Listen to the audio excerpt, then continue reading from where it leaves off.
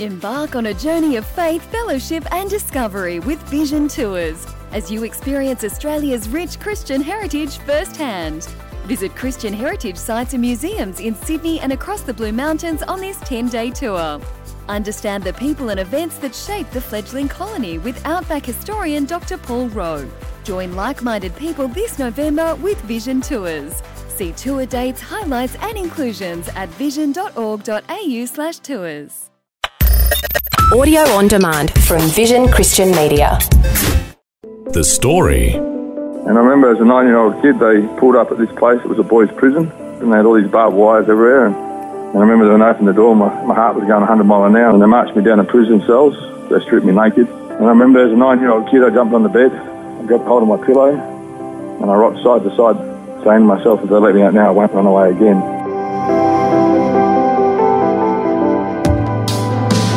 G'day, I'm Jimmy Colfax. Welcome to The Story. Today we have one about a remarkable transformation. A one-time hardened criminal goes on to win Western Australians' Local Hero of the Year award. He's been also featured on Australian Story and in a video called I Was a Criminal. His name is Peter Lyndon-James, and he'll share how God's love eventually broke through and completely changed the direction of his life. Peter's having a chat and sharing his story with Shelley Scowen. Peter, you had a very troubled childhood and things just went from bad to worse, really, didn't they? Yeah, you could say that, yeah. Tell us about what it was like for you as a kid. Well, I grew up second eldest of 5 children and from a broken home. Mum my dad ran off with another woman, and my mum was had a drinking problem. And so I moved around a fair bit. Yeah, so from institution to institution? Yeah, what happened was my parents, when they split up as a young child, my mum turned to alcohol, and through her alcohol use, she happened to keep going into rehabilitation centres. And because we're 5 kids, brothers and sisters went to different family members, and I tried to stay with my mum, so I got put in foster families close to where the rehabilitation centre where my mum was at. But the problem is I didn't want the foster families. I wanted my mum and my dad. So what I used to do is run away. And every time they catch me, they take me back. And sooner or later, they got sick of me running away. And so they end up putting me in a locked institution. Yeah, which is difficult. I mean, you can understand any kid wanting that. You just wanted a normal life, didn't you? That was what you craved. Yeah, that's correct, yeah. Just, normal mum and dad in a house, doing sports with dad on a Saturday morning, going on family holidays, and you never really got to experience any of that. No, as a child, like I said, that all I wanted was my mum and my dad. But every time my mum got put in a rehabilitation center, I kept running away. Sooner or later, they got sick of me running away. Yeah. And I hadn't seen my dad for a few years. I remember once I was a 9-year-old boy in a home called Parkville Children's Home, and they got sick of me running away. I'd slept 3 months in a Good Samaritan bin in a suburb not far from there. They caught me. And I remember sitting in this office, and I had a social worker and my dad, who I hadn't seen for a year and a half, and they gave me a choice. As a 9-year-old kid, they say, you either go stay with your dad or you go into Longmore. And I didn't know Longmore was a boys' prison. I thought it was just another children's home. But I remember as a 9-year-old kid sitting there, and the anger I had towards my dad because he chose another woman over me, and I just felt really angry and hurt. And I heard this voice inside me saying, go with your dad. Well, I heard another voice saying, no, he doesn't love you anymore. So which did you choose? I chose to go to the children's home. And I remember as a 9-year-old kid, they pulled up at this place. It was a boys' prison. And I got out of the car and I walked up to the gate, and they had all these barbed wires everywhere. And I heard the prison officer with his keys walking down the corridor, down the driveway with a jingle. And I remember when I opened the door, my heart was going 100 miles an hour. And I looked back, my dad was walking back to the car. And as a 9-year-old kid, they took me into the office, done all this paperwork on me, and then they took me down to a ablution block. They stripped me naked. They put cream and other stuff on me. When they marched me down to prison cells, they gave me 6 comic books, and they pushed me in this prison cell. They locked the door. And I remember as a 9-year-old kid, I jumped on the bed, I grabbed hold of my pillow, and I rocked side to side, bawling my eyes out and saying to myself, if they let me out now, I won't run away again. Wow. Yeah, I mean, what a horrible decision for a kid to make, but then obviously you regretted that decision? Yeah, well, as a 9-year-old kid, I mean, everyone of us face the circumstances we do and don't create. At the end of the day, we've got to make a choice, and I made a wrong choice. Yeah. But when I got put in the institution as a 9-year-old, I remember I spent 3 months in that place, and I got put in a prison, not in an institution, but I got put in a prison for running away from children's home. And all I wanted was my mum and my dad. I've never been on a family holiday. I went to 16 different schools. I only made grade 6. I've never done anything normal. I would give anything to be able to run up in the hallway in the morning to jump in bed with mum and dad, but I never had any of that. And I spent 3 months in that prison, and all of a sudden all these other people who was in this prison who steal cars and break into houses and do a whole heap of other stuff, they started accepting me for who I was. My family rejected me, but these people accepted me. Yeah. And they sooner or later become my family. So I spent 3 months in there, and when I was released from Longmore, I went to another children's home called Wilminda, and I done what I always did, and I ran away, and I lived on the streets, and started committing crimes with a lot of the people that I actually met within the prison, started using drugs, sticking needles in my arms. I became what they call institutionalised. What I mean by that is that when I got caught for the crimes, they put me back in the Longmore for 6 months. Then I got out, I'd be out for a week, and then I'd be back in for 11 months. So I spent 7 years basically locked up from the age of 9 to 16 in a place called Longmore. Right. I became, like I said, what they call institutionalised, and I spent 2 years or 18 months in the next prison up from that, which caters for children between the ages of 16 and 18. So life for you was very, very difficult in those early years, far from ideal. And yeah, institutions, living with people that you didn't want to be living with, and then ended up hanging out with all the wrong kinds of people as well. There was a moment when you were 16 and a Christian group came into the prison that you were in, and they played you The Cross and the Switchblade. And that was when life started to turn around a little bit for you. Tell us about the day that they played the movie The Cross and the Switchblade. There was actually a bit of a lead up to that I was in. Every time I got locked up in institutions, I'd always attend the Christian groups. Okay. I was in the prison. I never had a faith upbringing, never been to a church, never had any exposure to religion or relationship with God. But every time I was in the institutions, I'd always attend the Christian groups because it was the only place in the prison that I could actually let go and be who I was. One particular day I was in Riverbank, and it was the 18th of May 1987, and I had a Christian group called Broken Chain Ministries, which is Pastor Alan and Maureen Shepherd, and they brought this video in, and it was about David Wilkinson crossing the Switchblade. And I remember clearly that it showed a picture in this video of the life of a fellow named Nicky Cruz that had been through drugs and gangs, and he was the worst and the worst in America. And David Wilkinson had asked Nicky to take up a love offering, and so they go behind the curtain, and Nicky Cruz said to this other gang leader that he believed that David was thinking they were going to steal the money, and so they wanted to mess the preacher around a bit and not take the money. And so when they stood up on stage and he handed over the offering to David, it was like all of a sudden the presence of God had fell on this man. And I didn't know it was the presence of God at that time, but something happened to this man where he fell to his knees and just started bawling his eyes out. And it just showed him that after that time where he fell to his knees, how all of a sudden his life started to change. And it showed how he started becoming normal, doing normal stuff. And my whole life, since a 9-year-old kid, all I wanted was to be normal. I hated who I was, and every time I tried to hang around the geeks and the normal people doing the normal stuff, I felt like a weed, and I didn't belong, so I went back to where I felt comfortable. But the problem is, where I felt comfortable, everyone was doing what I didn't want to do, and I didn't know how to get out. And I remember going back to my prison cell that night, when I was 17, I got on my knees, and I said to God, and I'd never prayed a prayer in my life, and I said to God, mate, if you're real, if you can change that man's life, I know that you can change mine. And the same thing that happened to Nicky Cruz happened to me. God's presence fell in my cell. And I know that God is God. And give me a scripture back then, it says John 8:32, and it says, you'll know the truth, and the truth's going to set you free. But I didn't understand about the Bible and in context. It wasn't until later on I actually understood what God was saying, if you abide in me in my word, you will know the truth, and the truth will set you free. To abide is to live in and make it home. When I got out of the prison, I stopped reading my Bible and stopped having contact with that pastor, and I fell away. And that was nearly 25 years ago. And that was the thing, when you came out of prison, you kind of just ended up going back to your old life, didn't you? Because you were just running away. You describe it as running away from yourself.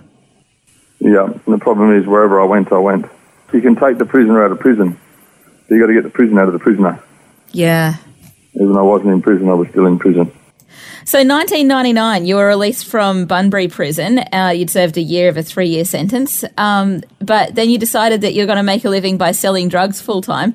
You were selling an average of $40,000 worth a day. So you were pretty big time. Yeah, that's great. I was out for just under 12 months, and I got really, really big, really, really fast. And it was really, really scary. And the police came to visit one day? I was under heavy surveillance, but wherever I go, I'd always have people following me. And my house was bugged, my car was bugged, but they never let you know it's bugged. They just watch you from a distance, but they let you know they're there to try and mess with your head.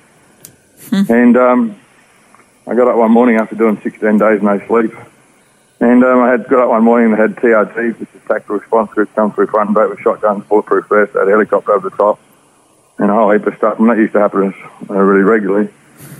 But on this particular day, there was a lot of them, and one of my mates had just pulled in. He got done with a loaded 22 and a whole heap of cash and an ounce of what I call whipper or meth, and I got done with a couple of handguns, pound of pipe, and a heap of other stuff.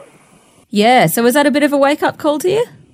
Not really, because that's pretty normal for me. I mean, I've been through, like I said, I've been raided many, many times by the police over the course of my life. It was just pretty much standard. Wow. But the thing is like, by that time I've been with my wife now for 26 years, but back then we'd been married probably 10 years. I had 2 kids. My older son, Peter, at the time was 6. My youngest son, Ryan, was 3. I've never, ever sat at a kitchen table, had a meal with my son. I've never done sports with my son. I've never taken my family holidays. I'm either in jail or out doing drugs.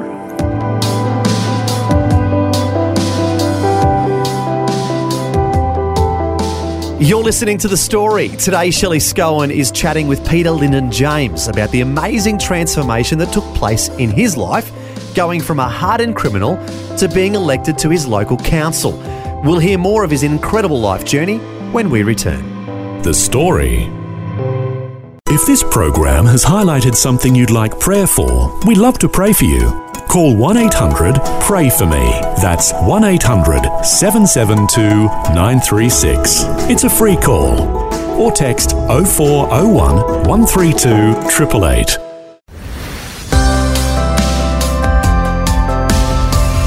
You're listening to The Story, and today Shelley Scowen is chatting with former hardened criminal turned ordained minister Peter Lyndon-James.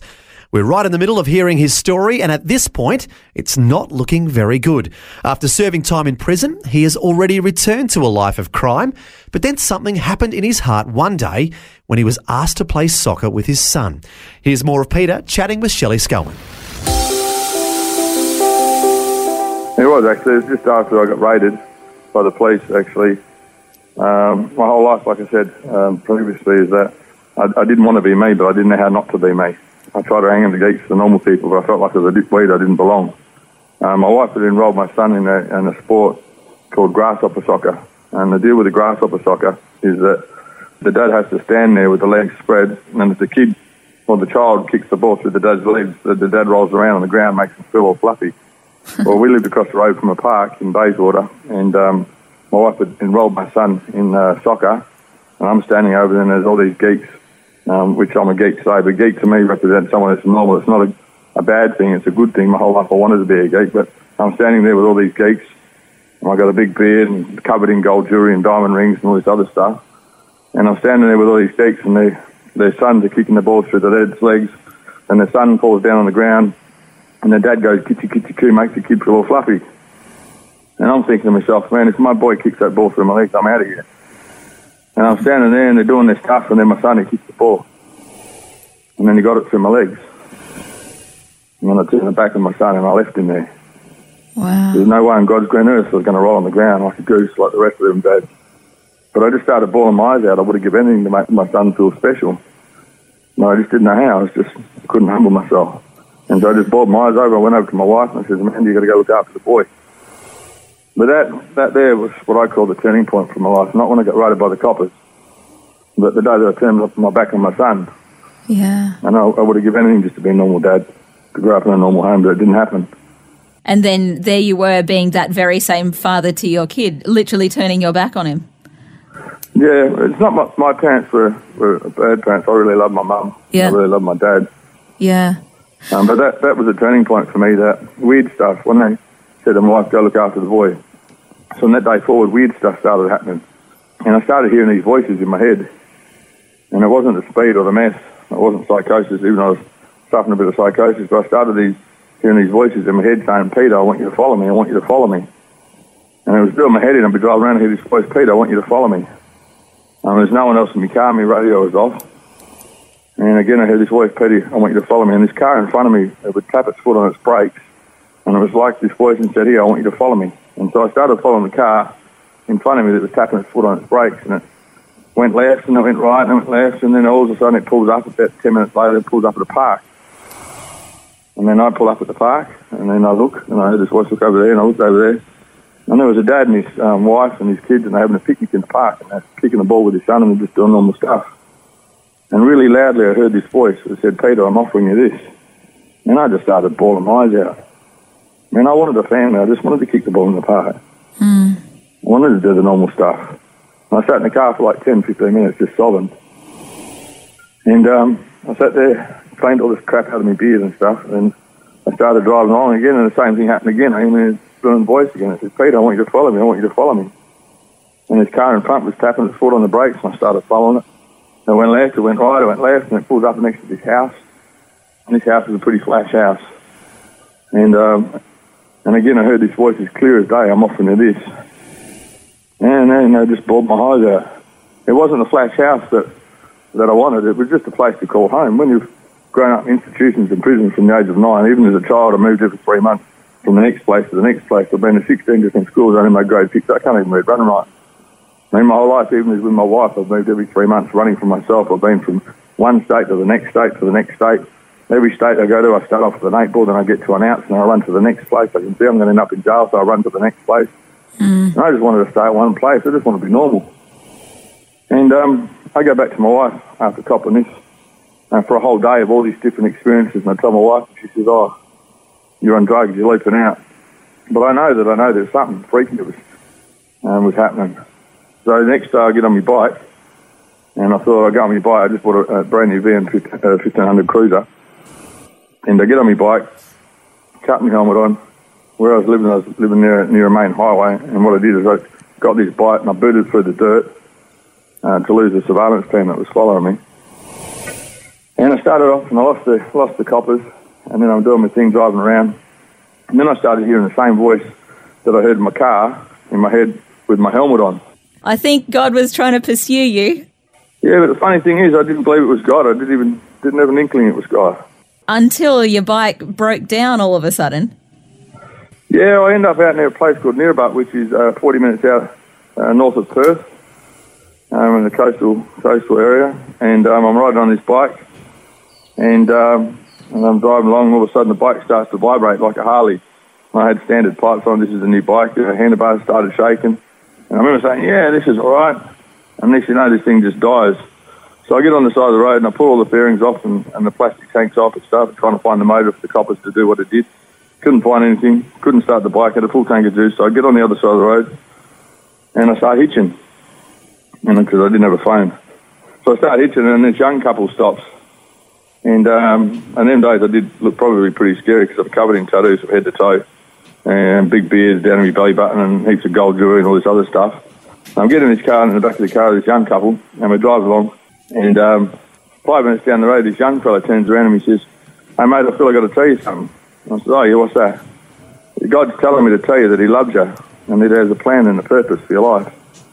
And I just bawled my eyes out and I just said, mate, get me out of your car. And then I asked him to pull over and I just ran in the bush and I just cried. Wow.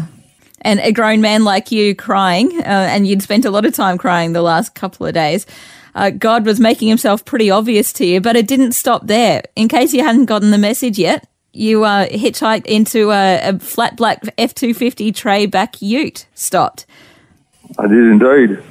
I spent 20 minutes in the bush, cleaned myself up a bit, and then I cut my jacket off and I walked out in the highway and I put my thumb out again, and then this other car pulls up. And there was a bloke in a flat black F-250, as you said, and he's black hair and he ponytail at the back and he had tattoos all over his face. And he says, bro, is that your bike back there? I says, yeah. And he goes, oh, we'll go back and pick it up. I says, no, mate, I just got to get home. I'm confused. I'm tired. I just got to get home. He goes, no worries, jump in. I jump in.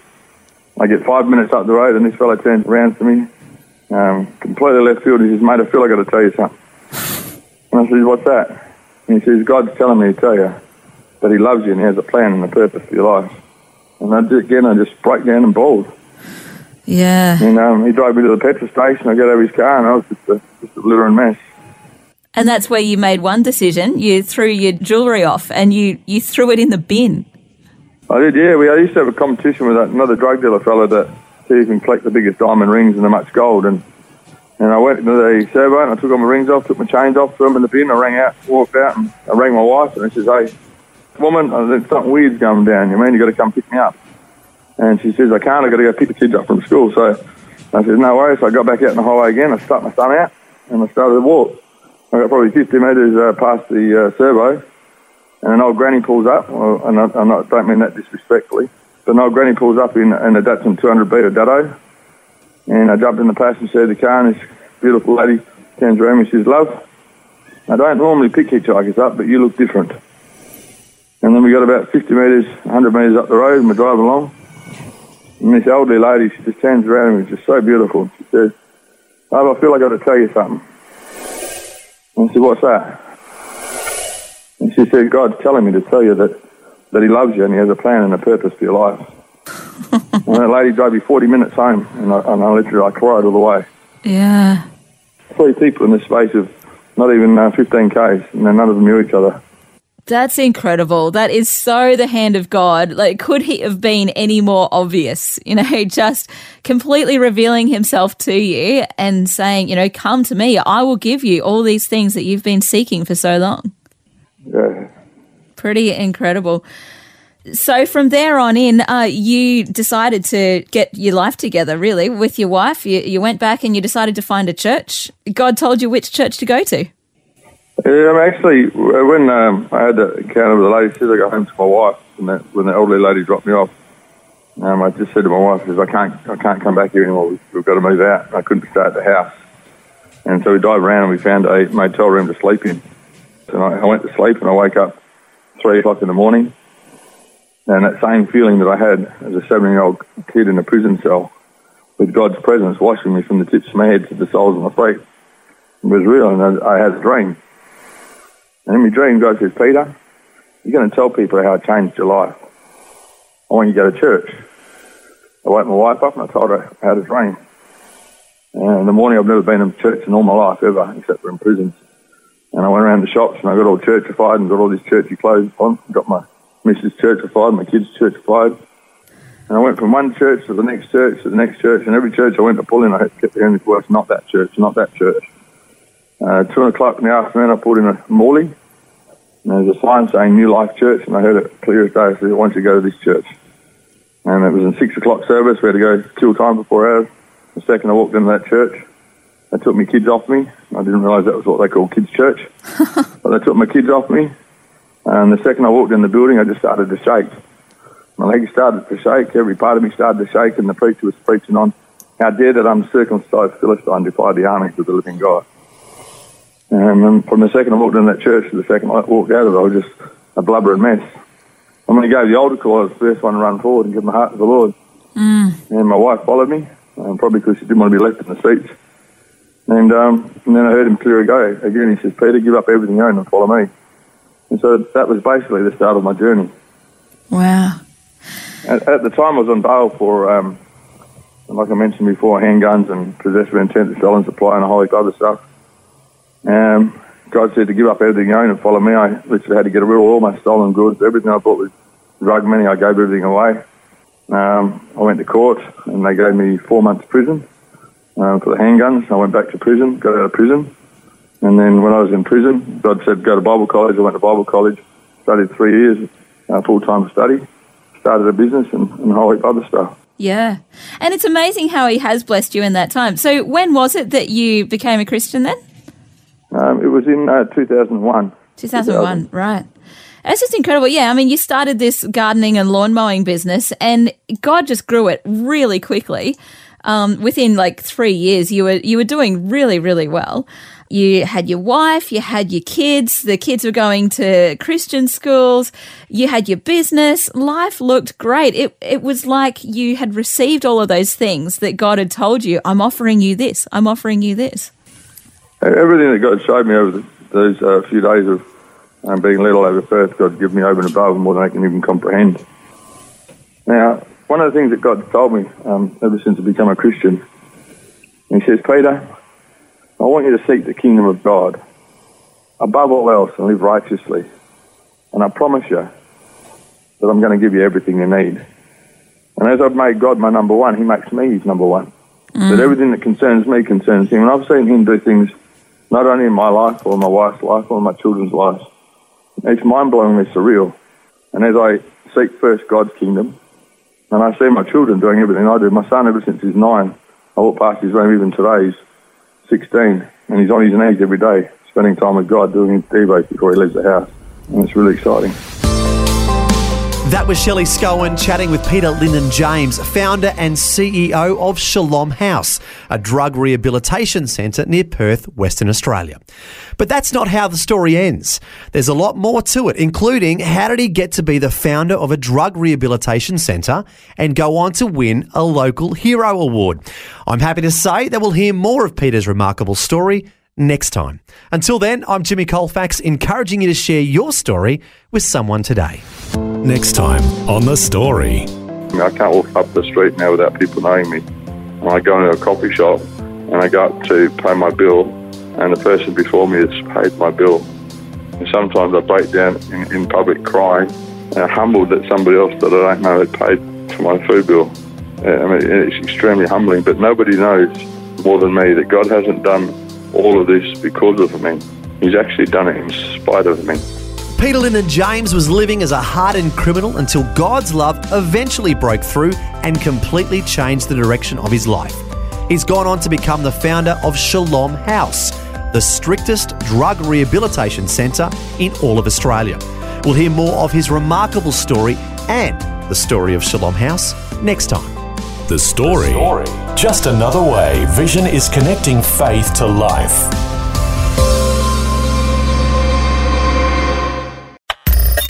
Thanks for taking time to listen to this audio on demand from Vision Christian Media. To find out more about us, go to vision.org.au.